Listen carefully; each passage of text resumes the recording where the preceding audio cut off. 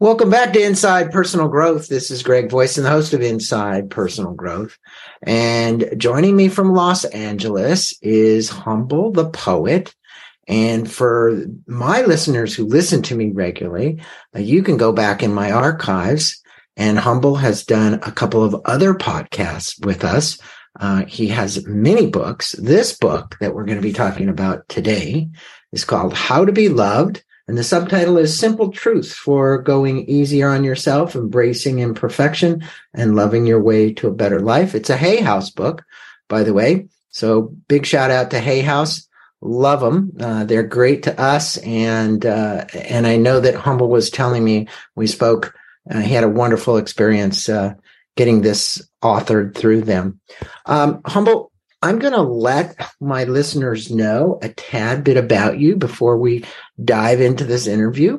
He's a former school teacher turned creative. What began as reciting spoken word poetry in coffee shops to impress girls evolved into a creative adventure that has now spanned 10 years, crossing genres, mediums, and oceans. I'm now an author, and he's an author of way more than one book. Go look for him on Amazon. We'll put a link there. Hip-hop artist, speaker, designer, filmmaker, and creative consultant. He admits he's made a lot of mistakes along the way, like we all do. This is about being vulnerable. Actually, being loved is about being vulnerable. And Humble is very vulnerable in this book, expresses, what's happened in his life and things that he did and things that learned life lessons. And that's how we learn from one another. And I'm happy to share that. So, Humble, we might as well start out for my listeners, if you want to learn more about him, the homepage is shopping, he's got a shop, speaking, music, his new book, all of his books, his community. Just go humblethepoet.com. That's HumbleThePoet.com. There you can learn more about Humble. Well, good morning to you, Humble. Good morning. Blessings to you. Thank you for being on the show. And I'm going to dive right in because if you tell our listeners a bit about yourself, I just told them a little bit, but really why you wrote How to Be Loved. You have many predecessor books that weren't exactly on love, right? Mm-hmm. But they've all been on personal growth in my estimation. Yeah. You mentioned that this book wasn't a labor of love, but a reminder that it's a labor to love. I thought that was an interesting way to put it. So what is the labor to love? I think a lot of popular ideas around love is that love is this prize that we have to win and gain from other people, or earn or be worthy enough of. And it's just a reminder that love is the verb, love is service, love is sacrifice. And, love is the work that we do, can be inspired through love. And, I remember doing a podcast with Ram Dass on love and devotion.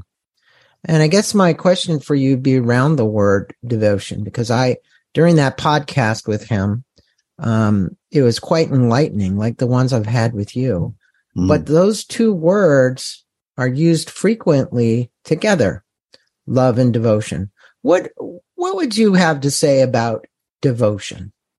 I think when it comes to devotion, the first word that springs to my mind is commitment. And, a friend of mine, and which I included in the book, said, honor your commitments, not your feelings.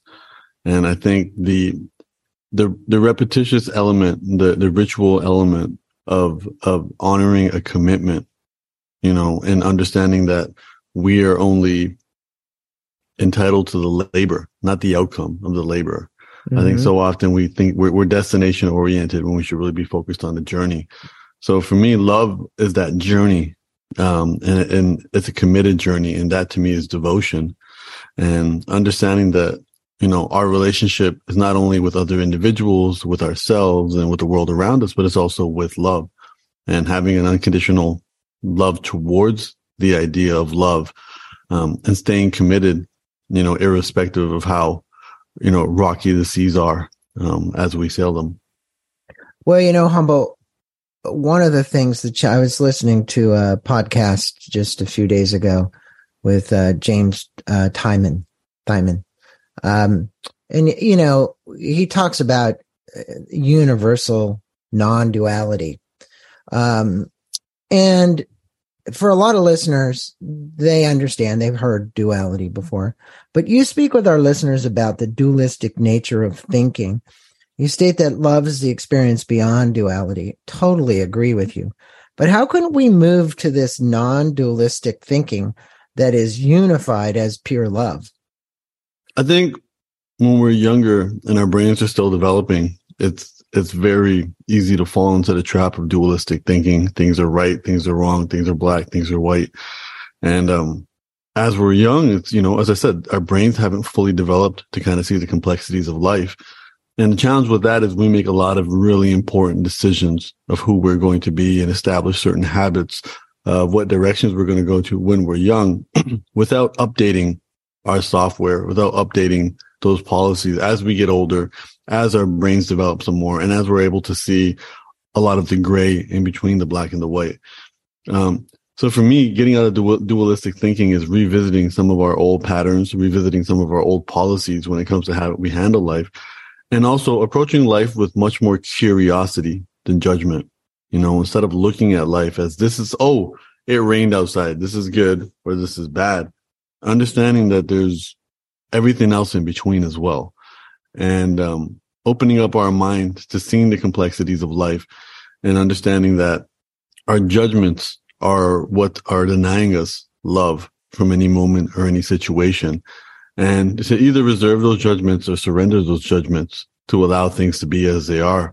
As I'm taking a deeper dive into surrender, it's recognizing that things are happening irrespective of us and they're not happening to us.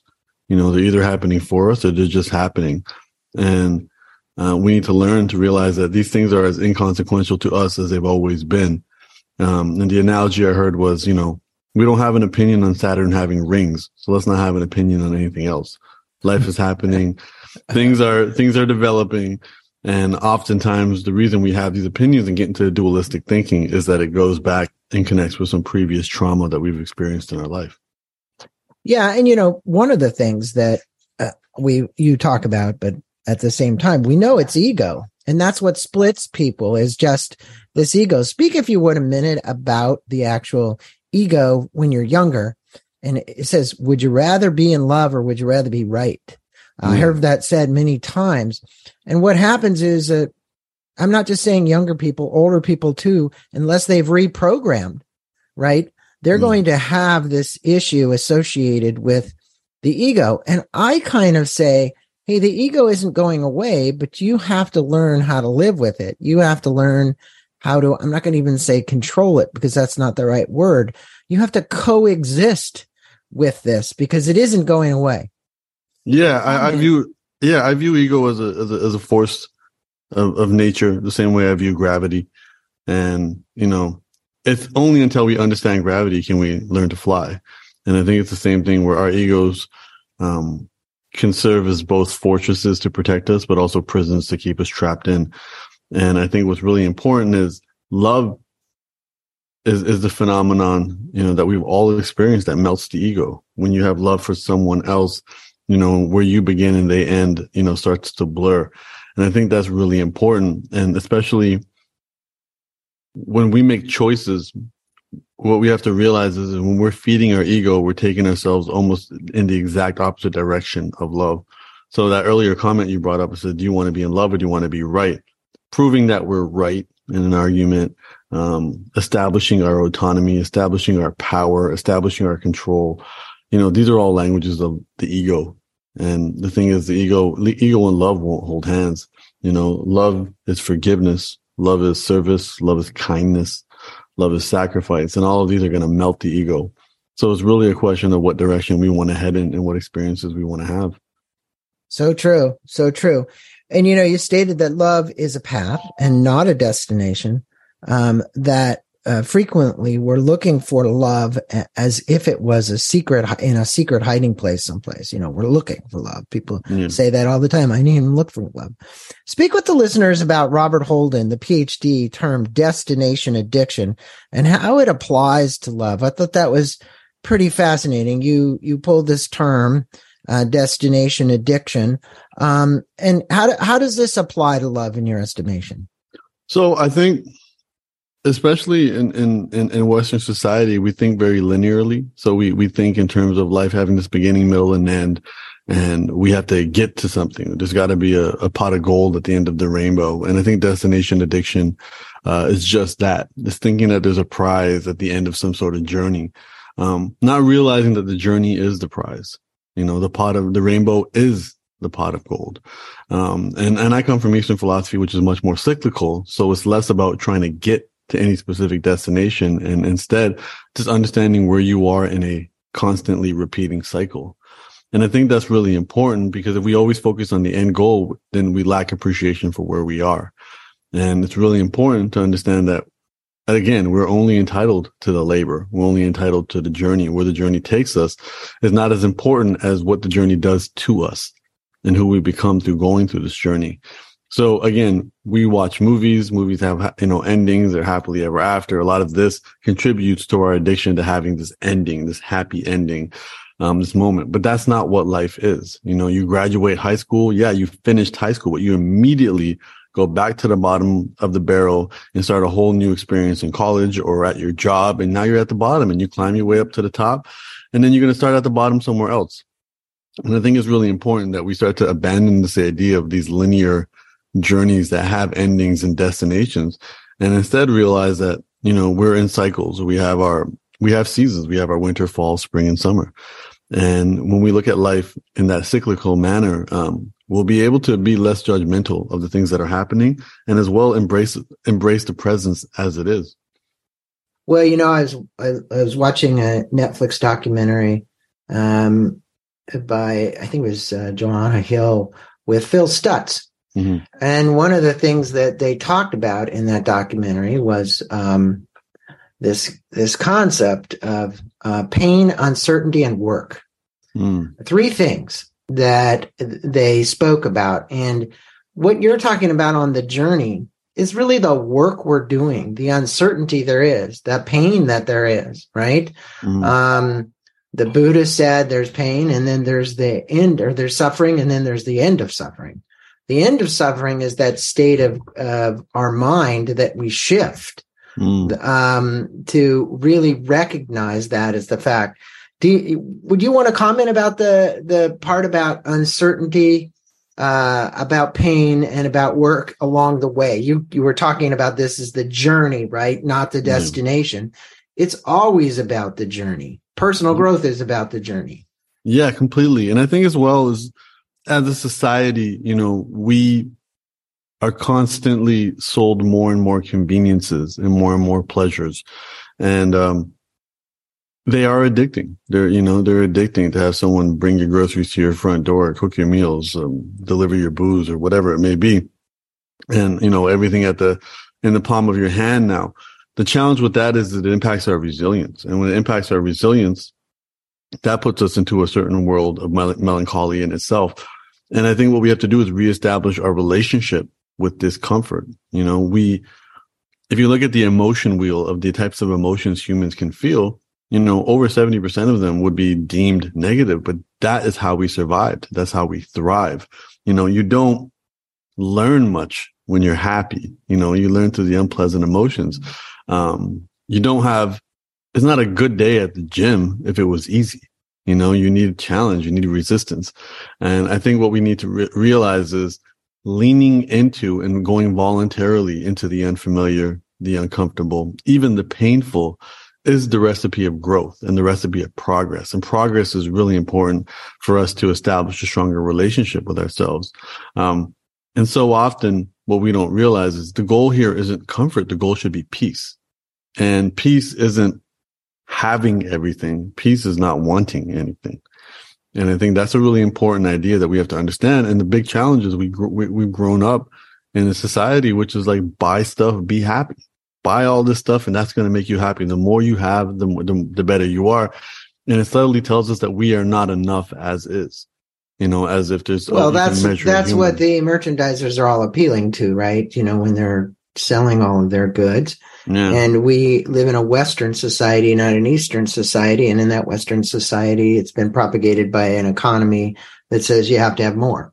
Yeah. And that economy is being driven and people are buying into that, where I agree with you. Really less is more. It's like unpack your bags, right? Lighten the load. Yep. I remember reading one time, and I'm sure you can relate to this, that the average American, when you saw these, what do you call them? The temporary places where people store their shit. I'm just going to say that, right? Yeah. That we have thousands and thousands of that people have taken their shit out of their garage and moved it to one of those storage units because they didn't have enough room in their garage to store the shit. And then they never go look at it. They never do anything with it. It just sits there in storage. And so you keep thinking to yourself, it's like, wow, kind of lighten the load. It seems like it's a lot to carry around and it's heavy. And so on this theme of love, you speak with us about Aubrey Marcus. He actually is my son's coach, so I know him well. Oh, amazing. And how he differentiates big L love and small L love. He states that small love gives us pleasure and big L love gives us peace, just like you just said a second ago. How do you recommend or recognize the differences between the two for our listeners?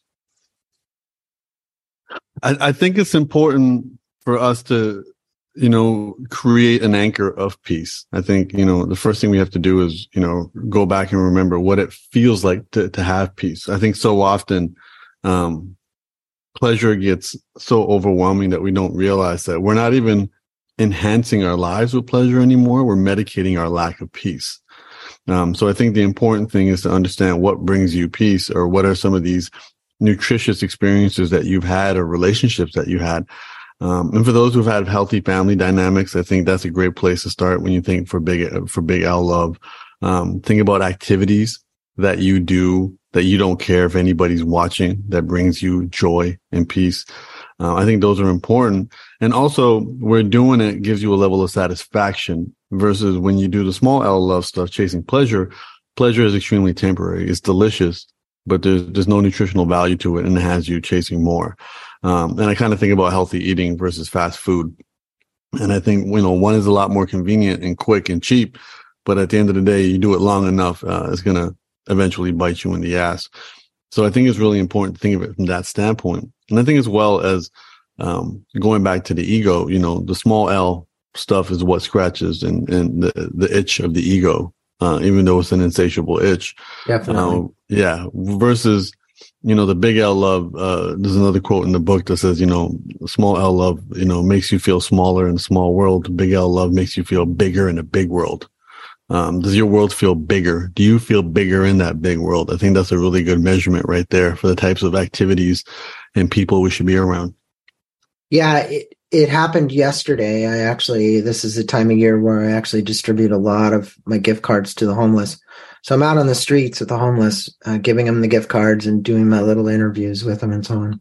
And, you leave an incident like that, knowing that you're helping somebody to actually maybe get a meal, get something to eat, do something. It has so much more significance than chasing down, pardon me for saying this, but, another Christmas present somewhere, right? Because you're now reversed the gift. You got this gift of giving.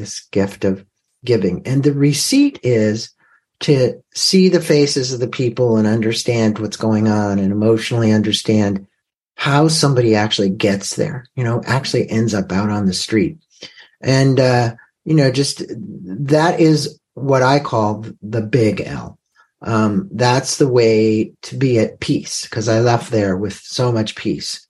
In your chapter on Love Attracts Love, you speak about anxiety, worry, and uncertainty about love. And we've all been there. It's like people that get jealous. It's a pretty common thing, I think, more among younger people than it is older people, but certainly younger people. How do we get rid of the unwanted emotions and realize the love in our life, regardless of whether or not somebody accepts us or not? In other words, hey, you got rejected. I've seen people do some pretty crazy things when they get rejected. And what you got to realize is that you're the only one responsible. Nobody out there is responsible for giving you love. Nobody outside of you is responsible for giving you. But that's a hard one because people look at love as togetherness. They're saying, oh, well, I'm supposed to be together with this person. That was the love of my life that I lost or whatever. And I get there's tons of emotional pain at breakup. But how do you help people get rid of these unwanted emotions? I'm going to call them emotions because then they're just sad and they're lonely and they're depressed and they're angry. And, you can name every emotion that comes up, but that's what happens. I think the important thing is to, not label them as unwanted. Emotions are all essential and necessary. And as I said, the vast majority of emotions a human can feel would lean on the negative side. So I think other than happiness and surprise in itself can go both ways. All the other emotions on a human emotion wheel would lean negative because that is what allows us to survive. And I would also caution listeners to understand this. Most of the things that we chase, thinking is love, isn't love. Rejection just means, that's the opposite of acceptance and validation. Acceptance and validation aren't love. That's acceptance and validation. These are facsimiles of love. Power, control, attraction, attention, status, success, desire. All of these things have been related to love, but they're not love. Love is what exists when all these emotions are gone and all these experiences are gone. Now, in these situations, you always have a relationship with yourself and a relationship with somebody else. If I reach out to somebody and I want to connect with them and I'm rejected, I can view their rejection as, and I can take it extremely personal, or I can, view this as well as a moment of self-respect where, I put myself out there and I took a risk. Nobody is promised to be accepted by everybody. Even we don't accept everybody or love or like everybody in that capacity. And I think it's really important to understand that these emotions aren't, things that we need to avoid. If you work in sales, the first thing they're going to get you to do is learn to have a healthier relationship with rejection. Understanding that rejection isn't about you. It's the other person's story. Somebody tries to sell me a dishwasher and I don't need a dishwasher. There's no reflection on them or their dishwasher. Right. That's not where I am in my life. And I think in a non-dualistic world, let's go back and visit that for a second. We're talking about these dualities now again. But in that non-dualistic world, Humble, what is supposed to happen, is this purity of unconditional love. We are all one. We're together. Mm-hmm. So when you look at them out over the masses, I was just flying, and here I am in airport terminals, and I'm waiting in queues, and I'm all over. When you look out at the people and you really look at it with unconditional love, that we're all in this together, trying to get on this plane. There's no reason to get upset. There's no reason to be in a hurry. There's no reason to do any of that. Yet there's this something inside of you frequently that spins up and says, I got to go to the front of the line, and you get what I'm talking about, right? Yeah. Yeah, because there is no peace in that. Yeah. There is no peace in that, just period. There isn't. Yeah. There's anxiety in it. There's worry. There's frustration. Yeah. How do you tell people, or at least inform them, or because, you're looking right now as in your philosophy to find a world of peace. Yeah. I see your sign behind you. Freedom is having nothing to lose. Yeah.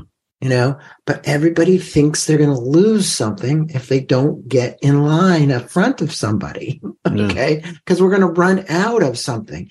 And it's this scarcity mentality. There aren't enough people. There isn't enough of this. There's not enough of anything. So if I don't hurry up and get my enough, then I'm going to run out. Yeah. Right. And I think it's about acknowledging these apparatuses and systems that have been developed for that. I think it's important to understand that a lot of causes of our dis-ease is believing that we live in a universe of one. And I don't mean that in a positive sense. I mean the sense that we are the center of this universe and nothing else matters. And then you go to the airport and not only, do you have this urge to be at the front of the line, they'll also say, well, if you're in a certain socioeconomic standpoint, you can afford to get to the front of the line. It's not a meritocracy who got there first. It's about who can pay the most. And, and that decides if you get to have a meal on your flight. That gets to decide if your chair has a little bit more cushioning.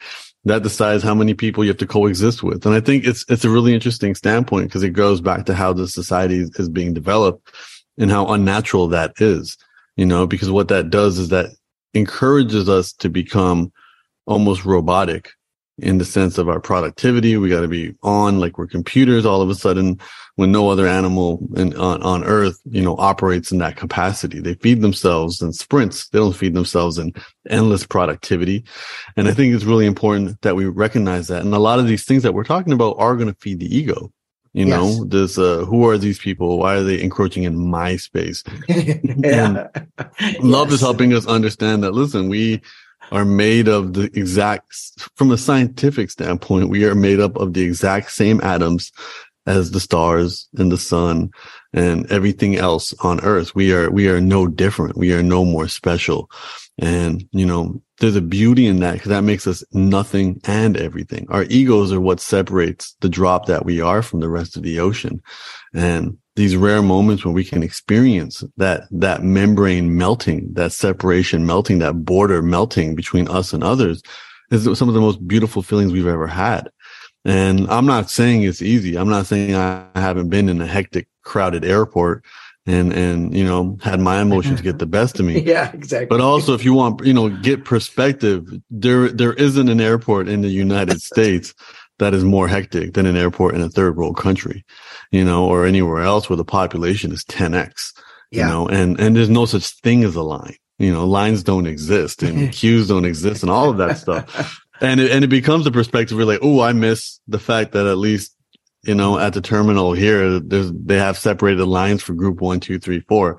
Over there, it's just a crowd and it's just elbows. And I think it's important in that context, but also remembering that, peace is internal.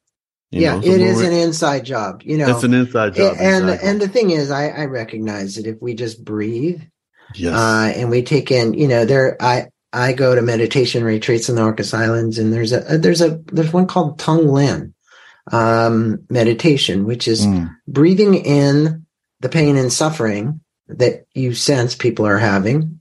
Call it Ukraine, call it Russia, call it wherever, and then you breathe out the love and compassion, right? And it's almost like, I'm not recommending that people go do that meditation. What I'm saying is when you think about the process of what you're putting your mind into, even if you were in an airport and you just took a moment to close your eyes, a minute, and breathe and put yourself into a new state of I'm not rushed. There is enough. My seat will be there. I'm going to be okay. It does shift you. It really does. Now speak with the listeners about being enough. We just talked about, and not having to become someone else to be loved. Right. So this is important. It's like, oh, I got to do something different than who I am so that I can be loved by that other person outside of myself. Right. How do we just love ourselves unconditionally so we can be loved by another? Yeah. I think, as I said, there's this idea of enoughness. It just should not apply. Right. I think we need to abandon this idea of telling people they're enough. That it's not a measurement that should apply to people. Enough is measuring recipes and your gas tank. It's not measuring. You can't be enough of a person. You can't be enough of a tree. You can't be enough of a flower. You can't be enough of a puppy. There's none, this enoughness, it needs to be abandoned. And I think that comes from consumeristic culture as well, where you're meant to feel like you are inadequate as you are, and you need to have some more shit to feel like you're something else. So I think that's really important. And, but excuse me, doesn't it also come from other people who've said you're not enough? I mean, hey, you didn't get straight A's. Why didn't you get straight A's? You're going to school, college, whatever. In other words, psychologically, emotionally, spiritually, people can actually lay onto other people that they're not enough. You didn't do a good enough job. Yeah, but 1,000%. Yeah. Right. But I think what that is that's the prisoners graduating to the guards. Mm-hmm. So what they're doing is they're still taking these concepts and again, outcomes could be enough. Did I get the grades to get into Harvard? The outcomes could be enough. But again, those aren't a reflection of an individual. But you also said earlier about reprogramming ourselves. I mean, 1,000%. I think we've been, look, if my software that I put into the computer doesn't care, and it's like my software says I'm not enough, you've got to reprogram that, right? It has to be new software that says you're enough, the way you are. I'm going to go a step further and say we may also have to make peace with the fact that some of this software is not going anywhere. Despite our efforts, it's like you buy a phone, it already comes preloaded with software, and there's nothing you can do to get it off. You can't delete the calculator app on your phone. Right. You can't do any of these things. Right. And I think a lot of this software served vital purposes in our survival. The need for acceptance mattered a lot when we were in small village communities. Paranoia mattered a lot when we were susceptible to different predators. And none of these have any relevance or value in these large societies that we live in.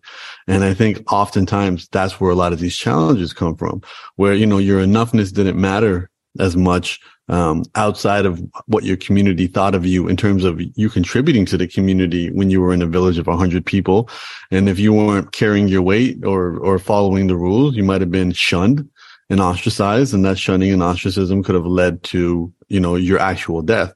Now I feel like those fears remain. And I think the step number one, and I think this is where, this is my belief on it. Step number one is acknowledging, okay, I have these limiting beliefs. They may be etched or tattooed into my DNA the same way software is built into a phone. Step one is to be aware of it. And step one is not to instantly believe it and understand that for thousands and thousands of years and hundreds of generations, this served us. But now in modern society, it's actually not, it's not serving us. And I think this first step to the reprogramming, and again, I don't know if it could be completely a reprogram, or at least I haven't witnessed an individual with a complete reprogram of it, is to acknowledge it and then be like, okay, I can feel these things.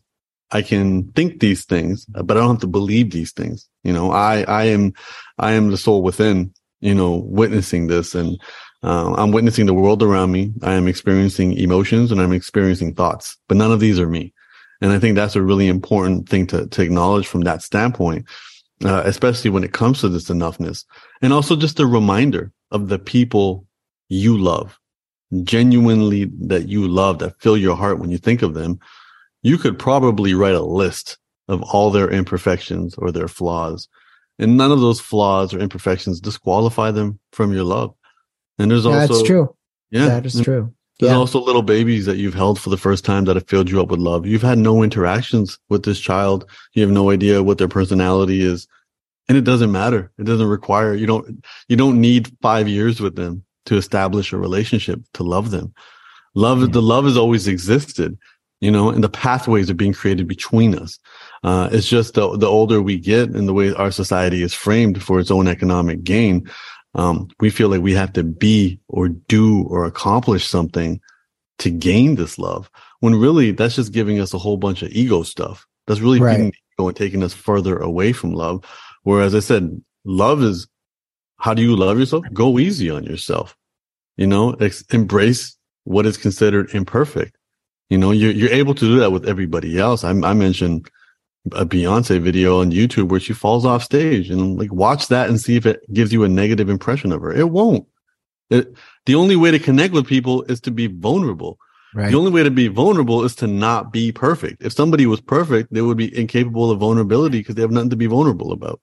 So let's embrace our imperfections, be vulnerable, because that is the only way to establish meaningful connection with other people and cut through this membrane of ego and allow two to become one. It does, when you are aware that you are not perfect, allow you to open up to receive more love. Because if you are playing I am Mr. Perfect or Mrs. Perfect, your expectations of what should be, because, you've got a lot of attachment to that perfection. And I know when people play that perfection game, it often makes them miserable, completely miserable. Okay. I've seen it too many times.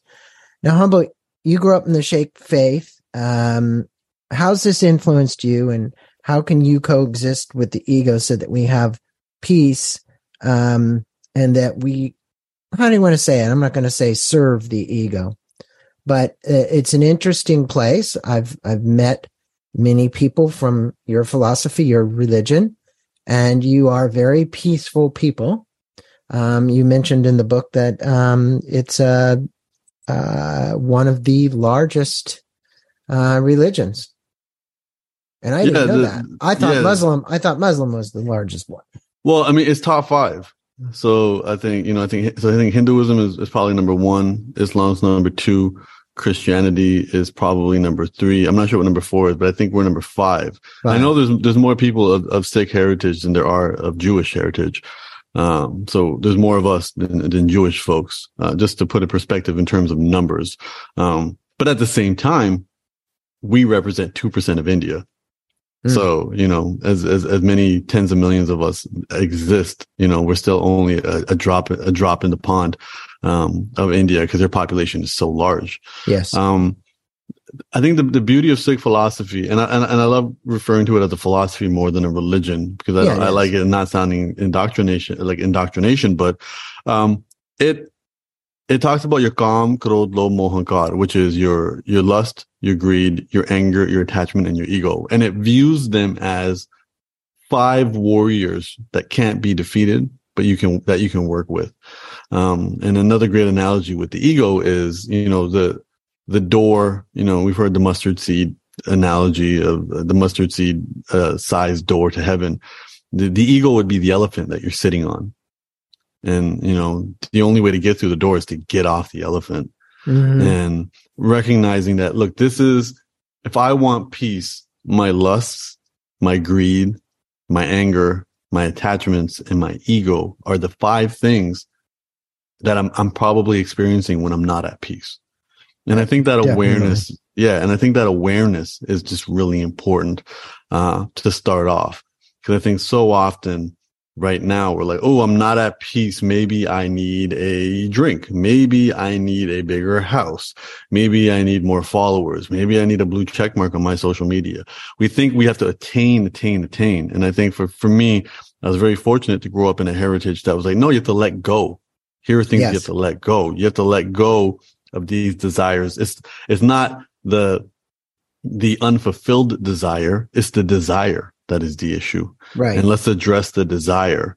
And also let's channel back to moments of your life when you didn't have these desires. So you already knew what that peace was. And so I think for me it's really important from that standpoint. And also in the writings and the hymns, it's very universal in the context of human nature. And one of my favorite lines is, if you want to play the game of love, come with your head in your palm. And, it's a very poignant image, because in our history, the 10th Guru asked for physical heads at one point of his followers. He goes, I need heads. I need you to give me your head. And he took 5 gentlemen into a tent and gave the impression that he beheaded them. He came out, he called for one, he got a volunteer, went into a tent, came back out with blood on his sword and said, I need another one. And another volunteer came, and he did this for five volunteers. And people started thinking that he was just going to cut off everybody's head. And then when he opened the tent, all 5 of them were dressed in new clothes. Nobody had been beheaded. But, you know, and they became his beloved ones. And the analogy is a sacrifice. Love is sacrifice. It doesn't feel like sacrifice when it's authentic love, but love is to give up everything. You know, freedom is having nothing to lose. You're free when there is nothing left. You can give everything away. It's not acquiring things. And that quote in itself, I actually have it tattooed on my neck. That was a gift from somebody who saw the tattoo on my neck. And I heard that from a survivor of the Holocaust. And she said, listen, you're free the moment you decide to be free. You don't have to achieve a freedom from anything. The moment you decide there's nothing left to lose. Well, you bring up an important point. I've had this discussion most recently. You know, I think it was Dr. Larry Dossey speaking before a group. And he said the most important thing you have to remember is you have agency over yourself, or free choice. Yes. And whether it's your health or it's your spirituality, it's all about your choice. It's the choices you're going to make, and you have free will. You have agency to lose weight. You have agency to be a good person. You have agency to do almost anything that you want to do. And I think that's really important. And that's what you're really saying. And I want to remind our listeners, How to Be Loved is the book. We're going to put a link to Amazon for this. This is Humble the Poet we're speaking with. You can go to humblethepoet.com. In our wrap-up question here, Humble, this book is filled with great wisdom, advice. It's got stories about you, your own personal life. You've compiled over 62 short, concise chapters regarding love. What advice would you like to leave the listeners with about how to cultivate self-love and then love others unconditionally?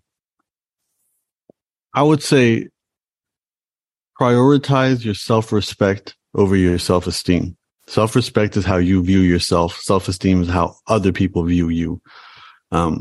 So often we deny ourselves love and self-respect in the name of being likable and accepted by others.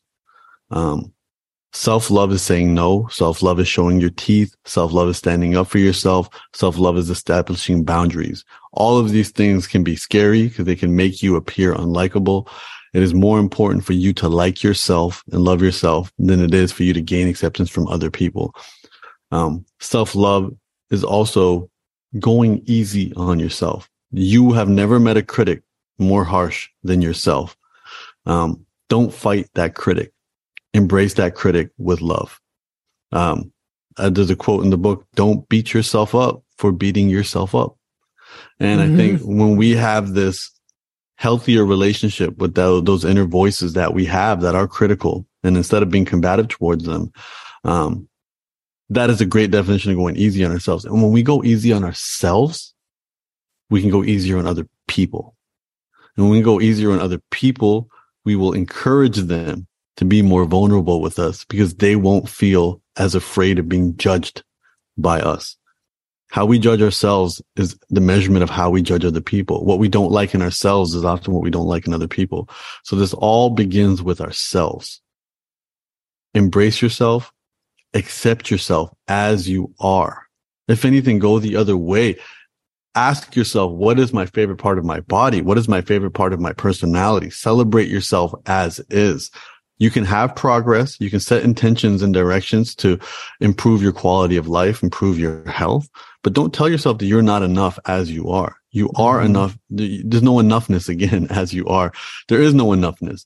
But again, you want progress. You want to eat healthier. You want to lose some weight. By all means, do all of that stuff and then celebrate the progress, but also celebrate where you are and who you are, and honor who you are, because I think that's really important. And the healthier relationship you have with yourself, the healthier relationship you can have with everybody else around you. Well, thank you for that. I mean, it doesn't matter what time of the year that message is valid, but in particularly this time of the year, because I think people get a little amped up and ramped up and, you know, it's the holiday times and They've got to make things perfect, and they got to get everybody a gift, and they got to go crazy. All you gotta do is go out on the streets and you can see it. And again, that's part of this Western culture, which is commercialized, something called Christmas, and I want to say namaste to you. Thank you for being on this podcast and embracing our listeners with some great advice and wisdom. You did a great job, and I'm going to encourage my listeners again. Here's the book. It's a Hay House book. How to Be Loved, subtitle, Simple Truths for Going Easier on Yourself, which he just said, Embracing Imperfection and Loving Your Way to a Better Life.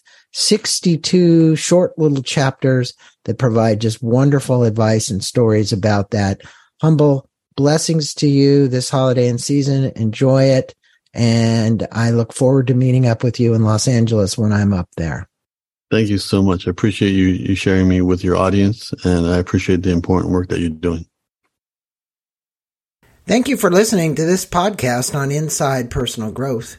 We appreciate your support. And for more information about new podcasts, please go to InsidePersonalGrowth.com or any of your favorite channels to listen to our podcast.